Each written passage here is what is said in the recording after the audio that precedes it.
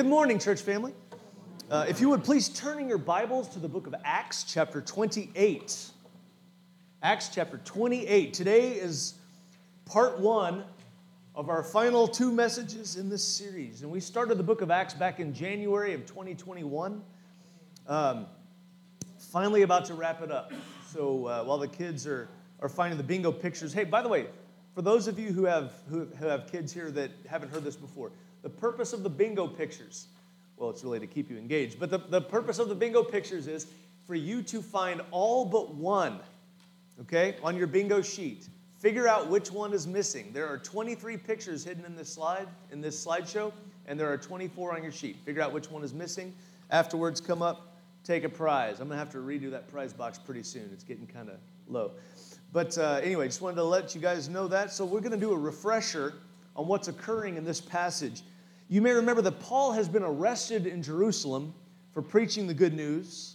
The crowd there tried to kill him, but he was rescued by a Roman officer. The Roman officer later learns, as he was about to torture him illegally, later learned that Paul was a Roman citizen, and so he protected him from the assassins. There were 40 men who were they had gone a pact to fast until they had killed Paul. I assume they probably broke that fast eventually because they failed to kill Paul. But anyway, so they protected him. This group of 200 spearmen and whatnot protected Paul. They brought him to the governor. The governor kept Paul around for more than 2 years. And he wasn't setting him free because according to the author Luke, he wanted to do the Jews a favor. He was also trying to get a bribe from Paul. Of course, the Jews in Jerusalem were hostile toward Paul because he was preaching a different understanding of God's word. And so a new governor comes into place. You remember he brought the king and queen of Israel in, and they heard Paul. They got to hear the gospel, and they were ready to release Paul, but he appealed to Caesar, and so they were obliged to give him his request. And so as a result, Paul's placed on a ship. The ship is sailing to Rome, and it was caught in a massive storm. You remember this? And it was destroyed off the coast of the island of Malta. But miraculously, God allowed or caused every single one of those 276 people to make it safely to shore, which is wonderful, even though many of them did not swim. And then last week, we looked at what happened as a result of that shipwreck because of this, I'm going to put this in quotes, unplanned detour, which God clearly had planned. Many people on the island of Malta were exposed to the gospel, and that led to eternal life for many of the residents of that island.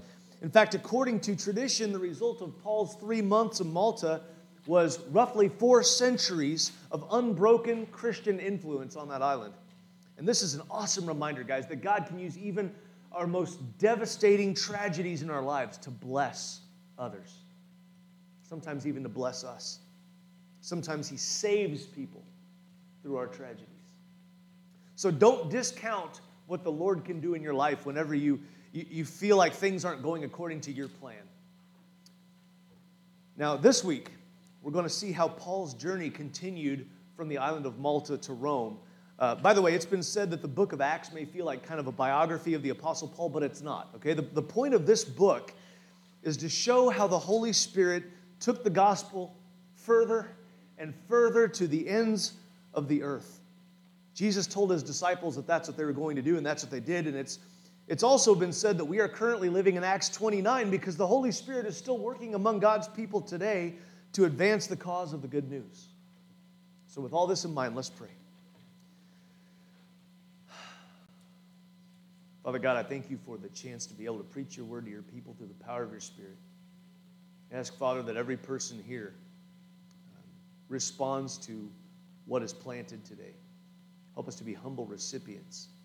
I thank you for being our good Father. I thank you for both of the men in my life, my biological dad and my father-in-law, who have shown me great examples of Christ's love and of kindness and generosity and patience in their lives. God, I pray that you'll help me to be that for my kids.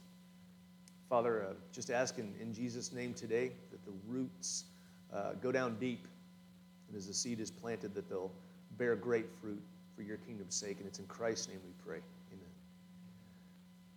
Now, if you're wondering what is the theme of our last two messages in the book of Acts, our emphasis is on living out the faith in the same way that the Apostle Paul was living it out. And so all of our points are going to fall under this heading today. Like Paul, we want to live in a certain way, okay? So as we read through the next several verses, I want you to try to pay attention to what Paul does in each set of circumstances that he ends up dealing with. So starting in verse 11. After 3 months, that's on the island of Malta, we set sail in a ship that had wintered in the island, a ship of Alexandria with the twin gods as a figurehead. The twin gods is a common name for a couple of mythical deities, Castor and Pollux. Sailors thought they would protect ships, sort of like some people view patron saints. It was that type thing.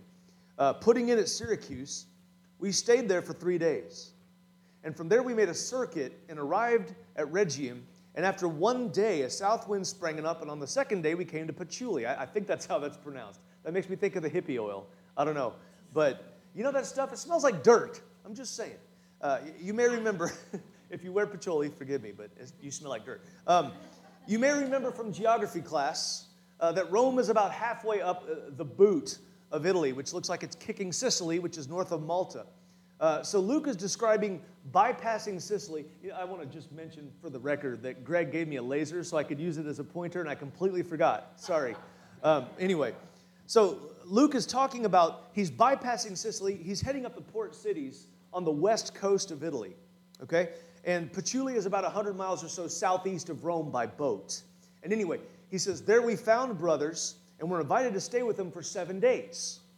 And so we came to Rome, and the brothers there, when they heard about us, came as far as the Forum of Appius and 3 taverns to meet us. 3 taverns is about a 2-day round trip. The Forum at Appius was about a 3-day round trip, okay, by foot. On seeing them, Paul thanked God and took courage. Friends, like Paul, we need to live in community with other believers, okay? If you are a professing Christian, this is more for you folks listening online, but if you are a professing Christian who is not currently connected to a body of believers, okay, to a body of other Christians, and the situation is by your free choice, I ask you to consider whether you're living according to God's command or God's design.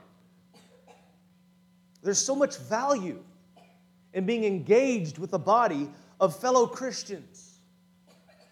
You have the opportunity to minister to others by exercising your spiritual gifts, and also it provides an opportunity for others to minister to you out of their own gifting. And it provides more and more opportunities for you to be edified by observing the examples of other Christians, and you experience that mutual strengthening of your resolve to live out the Christian life.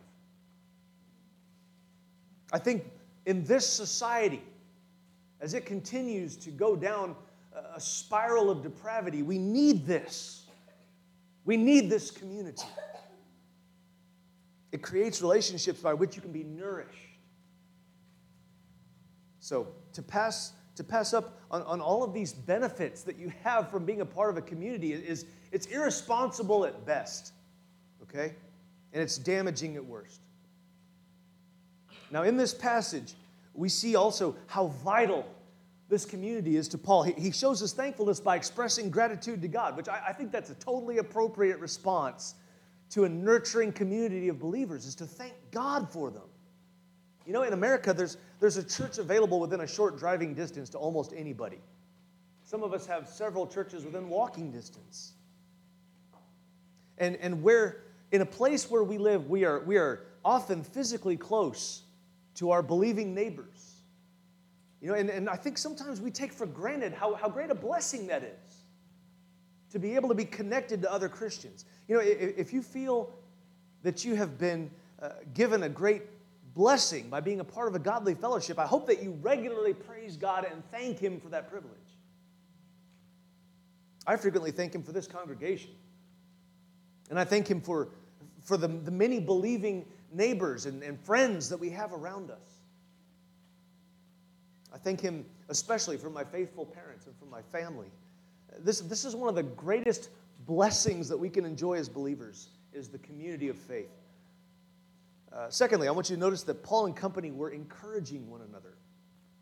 Now, Luke doesn't specifically say here that Paul was an encouragement to the other Christians, but it's certainly implied here. And it's stated explicitly elsewhere in Scripture. We are told that Paul, though, here, it says he was encouraged by them. He was encouraged by these brothers who had come several days round trip to come and visit with him. And I'll bet that was a real encouragement also to experience a full week of hospitality. You know, when he was in Patchouli and all these Christians were ministering to him, he may have been otherwise unknown to them, and vice versa. But they saw Paul, and they recognized that he was a minister of Jesus Christ and a missionary, and so they took care of him for that week. I think it's hard to overstate or to overestimate the ministry of presence. And this is by the way, that's E-N-C-E, okay? Not E-N-T-S, all right? It's being with people. That ministry of presence is part of the reason that I encourage people, and I think that Paul and that God encourages people so strongly to come to worship on Sunday mornings if you're able to, because your presence or your absence is felt. It's felt. Remember, you're not just here to be fed and to be encouraged. You're also here so you can feed and encourage others. So just putting that out there. Anyway, let's keep reading. And when we came into Rome, Paul was allowed to stay by himself with a soldier who guarded him. After 3 days, he called together the local leaders of the Jews, and when they had gathered, he said to them, "Brothers, though I had done nothing against our people or the customs of our fathers, yet I was delivered as a prisoner from Jerusalem into the hands of the Romans." Now, but before we read any further, I want you to see if you can realize just how careful he is in saying what he's saying here, okay? When they had examined me, they wished to set me at liberty because there was no reason for the death penalty in my case. But because the Jews objected, I was compelled to appeal to Caesar, though I had no charge to bring against my nation. For this reason, therefore, I've asked to see you and speak with you, since it is because of the hope of Israel that I am wearing this chain. I want you to notice Paul is being very careful not to offend these Jewish leaders who came to him. He wants to make sure they understand he has no desire for any kind of vengeance or retribution against the nation of Israel for what they've done. He is putting all that behind him. Okay? He even kind of leaves out the fact that he was pretty much badly mistreated when he was in their custody. Okay? The point is not to push anybody away so that he has the best possible opportunity to share the good news with them. And their response, actually, I feel like is pretty gracious too. They said to him, "We've received no letters from Judea about you, and none of the brothers coming here has reported or spoken any evil about you. But we desire to hear from you what your views are, for with regard to this sect, we know that everywhere it's spoken against." So remember, he's talking about the way. That's what Christians were called in this point, okay? They're saying, look, we know that this is a very controversial sect that you're a part of. But so far, we haven't heard anything bad. So they're being very gracious. They're being open. They're giving him a chance to talk. Okay? I think what we learn here from Paul's interaction is that it's good for us to either take every opportunity that God gives us or even make our own opportunities in order to make inroads for conversation with people who are not yet hostile to the gospel. Yeah, I want you to notice Paul himself specifically reached out to these Jewish leaders. Right? It says he called them. He asked them to come to him. And I think it's fair for us to see from his example that we should be willing to reach out to potential listeners. Okay? Specifically with reference to the gospel message. Now, Paul alludes to this by saying that it is due to the hope of Israel that he is in chains. This would have been an interesting statement, I think, for the local Jewish leaders, because they all would have understood that it's a reference to the Messiah that they'd been waiting for all this time. I think it's notable, though, that Paul shows restraint in this particular situation. Because think about it. Instead of unloading everything that he had on these Jewish leaders, sometimes people call this the shotgun approach, right? Young preachers do this sometimes. When I'm not a young preacher, so I can say this. When they when they, first start preaching, a lot of times they just dump everything they have on the congregation. And a lot of times it's like throwing a handful of sand instead of a softball, okay? Paul doesn't do this. He sort of primed the pump. Instead, he gave them a little taste of what was to come in their dialogue. And I want to ask you this, okay? Why do you think he didn't just dump the entire gospel message on them right at that moment? You'll have to answer out loud. Just think about that for a second. Why did he hold off?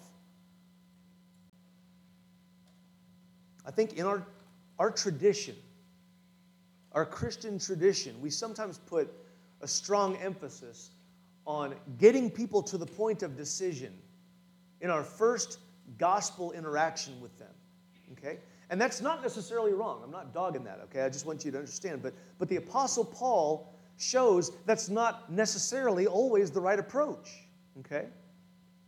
Because as we're going to see in the next couple of verses, by simply dropping a hint to his message rather than the whole thing, Paul opened the door to a much larger group to whom he could preach the gospel.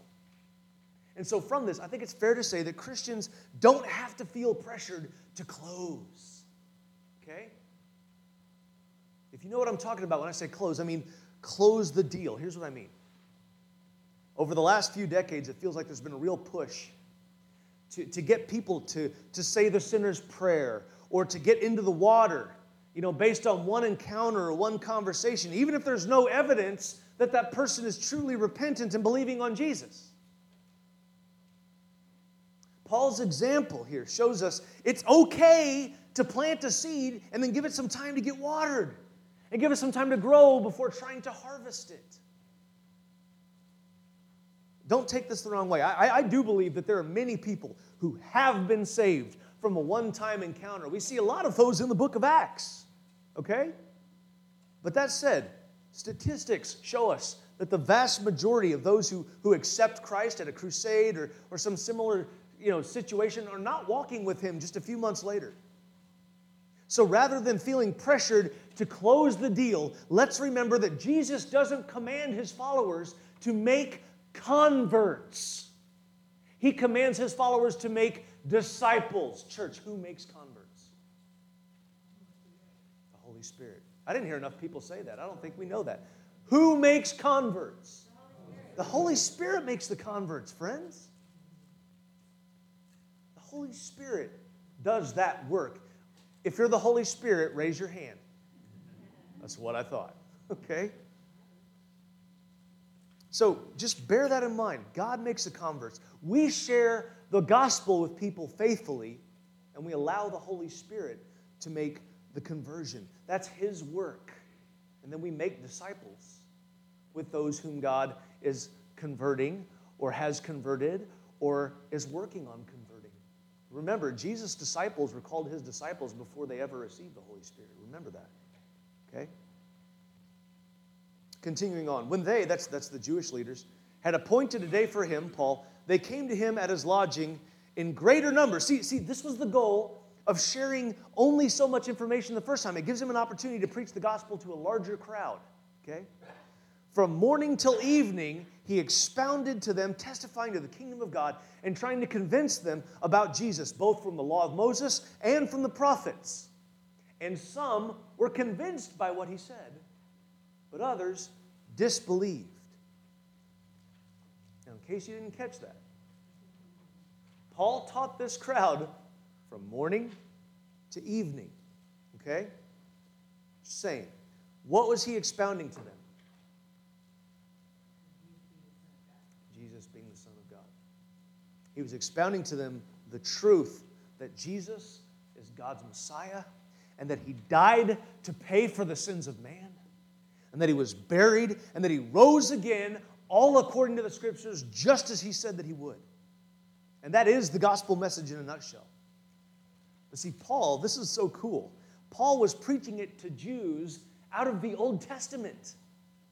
And that is just awesome to think about. I think sometimes we think of the Bible and we think of the Old Testament as irrelevant. That is not the case. The Old Testament is the very scriptures by which Paul and Peter and the other apostles led people to Jesus as the Messiah. It's the Old Testament that Paul's referring to when he talks about how all Scripture is breathed out by God. It's powerful stuff. I want you to think about this, the law of Moses. If you've ever read the book of Leviticus, you need your coffee, I know, to read the book of Leviticus. It's a difficult book, okay? I'm a pastor, and I'm going to admit it. It's tough to get through sometimes. You look at that and you go, how does that apply to me? Let me tell you something. That whole sacrificial system is there for a reason. It is a prototype that Christ would later fulfill. But more than that, Jesus was the promised blessing that God swore to Abram was going to come to all nations in Genesis 12. Jesus was the archetype of the Passover lamb from Exodus 12, that God would pass over those who were covered by his blood. Jesus was the prophet like Moses that would arise from among his brothers mentioned in Deuteronomy 18. Jesus was the life-giving rock that Moses struck to bring forth water for the Israelites in the book of Numbers. In the prophets, Jesus was the one who would sit on David's throne that God promised in 2 Samuel 7. He was the suffering servant that was explicitly described in Isaiah 53. He's the ruler of old from Micah 5:2. He's the Son of Man who rides on the clouds with the Ancient of Days in Daniel 7. By the way, look in your bulletin insert. If you're like, that's too many passages, look, it's all right there, okay? Go back and look later if you need to see these. That's Jesus in the Old Testament. He is all over the Old Testament. So Paul was explaining the gospel through the lens of the law and the prophets for the sake of the Jews. And we see by the amount of time and energy that Paul has poured into this presentation, that he was practicing importunity. Importunity, that's a word you may not be familiar with. We don't use it a lot today, but you ought to become familiar with it so that you can learn to be it, okay? You need to learn to practice importunity too. When you read the word in literature, okay, sometimes it's used in a negative sense because of what it means, but a good definition of importunity might be shameless and insistent entreating. Shameless and insistent entreating. In other words, being so persistent that you just don't want to take no for an answer. It might even come across like begging. Some of this description may bother some of you, but I want you to bear with me, okay? Sharing the gospel message with someone and trying with all your might to convince them of its truth, as long as that person is willing to listen to you, that is a good thing.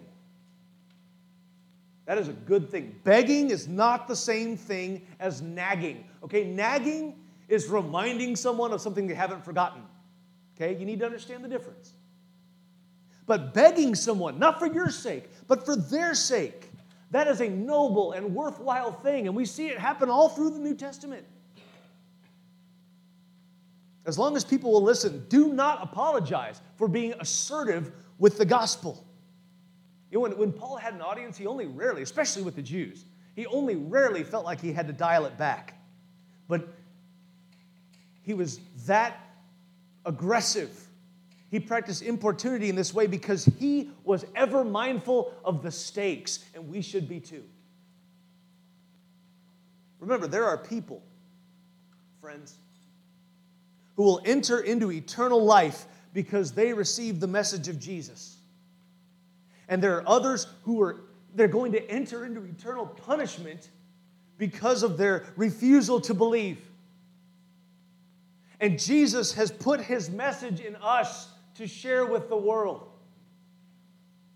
Why are we here? To love God, to love others, to serve the least, and to what? Reach the lost. That's what we're here for. That's why this church exists. That's why the church exists. Now, friends, please don't misunderstand this. This does not negate the fact that it's still God who makes the converts, but we are his instruments by whom he shares his message. Keep in mind, we are talking about eternity, and so as long as you're given an audience, y'all, do your best to present the truth faithfully and let God deal with the results. That's our job. Based on verse 24, even the great Apostle Paul, experienced the fact that some are going to hear the gospel and they're not going to listen. They're not going to receive it. Some will be convinced, sure, but some are not going to believe.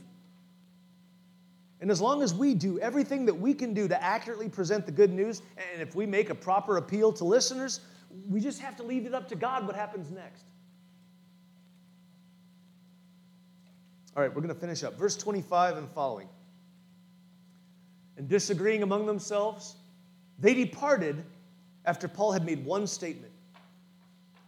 The Holy Spirit was right in saying to your fathers through Isaiah the prophet, go to this people and say, you will indeed hear but never understand, and you will indeed see but never perceive. For this people's heart has grown dull, and with their ears they can barely hear, and their eyes they have closed, lest they should see with their eyes, and hear with their ears, and understand with their heart and turn, and I would heal them. It's interesting here that I didn't pick this up. I saw this in a commentary, and it really stuck with me, though. He says, our fathers, earlier. But here to the unbelieving, he says, your fathers. Interesting. He's referencing Isaiah 6 here, and then he adds, therefore, let it be known to you that this salvation of God has been sent to the Gentiles, to the nations, to the ethnoi. They will listen. Y'all, in first century gospel presentations to Jews, that was a mic drop. That's what Paul was doing right there. Okay?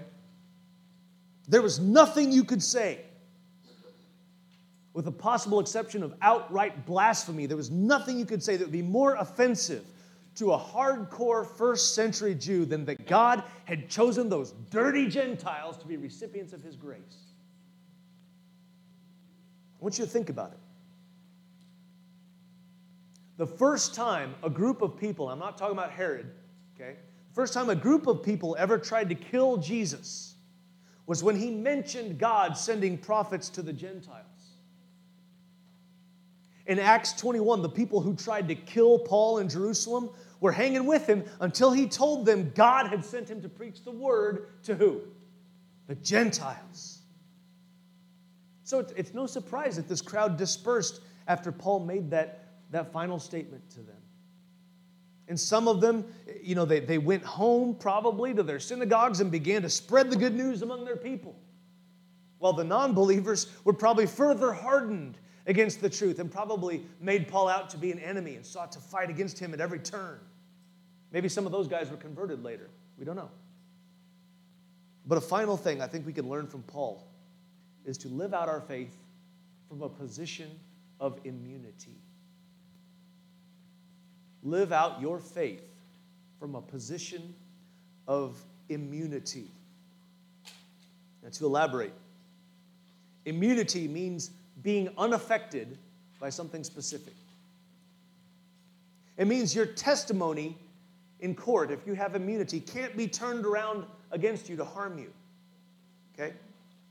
Immunity to a disease means that it's not going to do the damage it could do. I think Paul pretty much viewed himself as being immune to the consequences of what he said at this point for a couple of reasons. And I think we should consider the same two reasons. Okay? Number one, you and I, Christian, we are immune from the penalty and the power of our sin because it has been paid for by the precious blood of Jesus Christ. And you and I are 100% forgiven our sins, and we are counted innocent before the judgment seat of God. So there's nothing we have to fear, from an eternal perspective, that is. Nothing we have to fear because Christ has already atoned for us by his death, and he has already provided life for us by his perfect life and his resurrection. That is done. It is finished. We rest in God's perfect love, which casts out fear. And so anything that happens to us in this life as a result of sharing the gospel, think about this, that can only increase your reward in heaven. Jesus said so himself. Blessed are you when others make fun of you and they mock you and they persecute you for my sake and for the sake of the good news. Your reward is greater in the kingdom of heaven.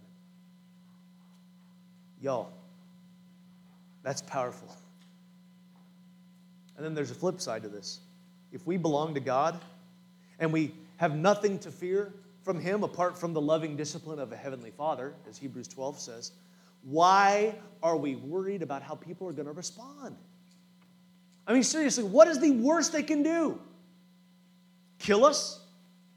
Send us to our heavenly reward quicker? What's the worst they can do?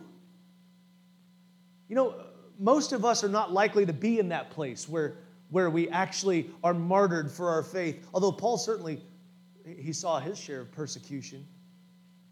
We might get mocked, we might get cursed at, we might be mistreated. You know, at worst, we might lose some friends or lose our status in the community. But you know, many Christians in the world today are losing their jobs. Some are being, especially in the Middle East, are being disowned by their families as though they were dead. Many are being beaten and imprisoned for their faith. You know, in some also Middle Eastern and African nations, Christians are being wantonly slaughtered by Islamic fundamentalists, and their governments are not protecting them. In North Korea, whole families of Christians, even toddlers, are apparently being given lifelong sentences in re-education camps. Did you know this? So yeah, there's some pretty terrible things that they can do to us in this life. But if that's the worst they can do, they can't take away our eternal life, can they? No, they can't. Not even Satan can take away our eternal life. What does Jesus say? No one can snatch them out of my hand. Think about that. If we have eternal life, what do we have to fear? Everything in this world that happens to us because we do what's right, because we speak the truth of Christ, because we are faithful to share God's word and live according to His call, it is only going to make our reward greater in eternity. And that's a wonderful thing to consider. So, church, we can consider ourselves immune to the fear of man because we are blessed to have the righteousness of Christ by His grace through faith. Friends, let's live in fellowship with the Lord and with one another. Let's walk boldly through the doors that God opens for us, especially when it comes to sharing the good news about Jesus Christ and His kingdom. Don't be too proud to beg, for your friends, your family, for people to repent and to turn to Jesus. And don't be afraid to trust Him to care for you as you obey His calling to share His truth. Living out the faith like Paul, it's not easy, but it is possible for everyone who is in Christ, even me, even you. But it's only possible for those who are truly in Christ Jesus, grafted into Him through faith. Those who are only surface Christians with shallow roots, they will fall away when persecution comes. We have to be good soil in order to bear good fruit. So what are you this morning? If you're here this morning and you've never professed your faith in Jesus Christ and never been baptized by immersion, as the Bible teaches, I implore you, I beg you, repent of your sins and turn to Christ and be baptized. Believe. And if you've done that, but you've recognized that you're backsliding, I beg you, turn again to Jesus. If you want prayer, we're happy to pray for you. This church will lovingly lay hands on you and pray for you to have a heap and helping of the Holy Spirit. We'll do that. Probably won't say it like that, but we'll do it. Or if you need some other sort of healing, we're happy to do that. If you're here this morning and you've never placed membership in a body that follows Christ, we ask you, do that today. You can do that today. But listen, the Holy Spirit is if He is moving on your heart, if He is convicting you, if you're sitting out there going, man, it sounds like you're talking to me, that's probably the Holy Spirit. It's not me. Man doesn't make converts, but God does. So listen to him. Listen to him. Listen to him. Listen to him. Listen to him.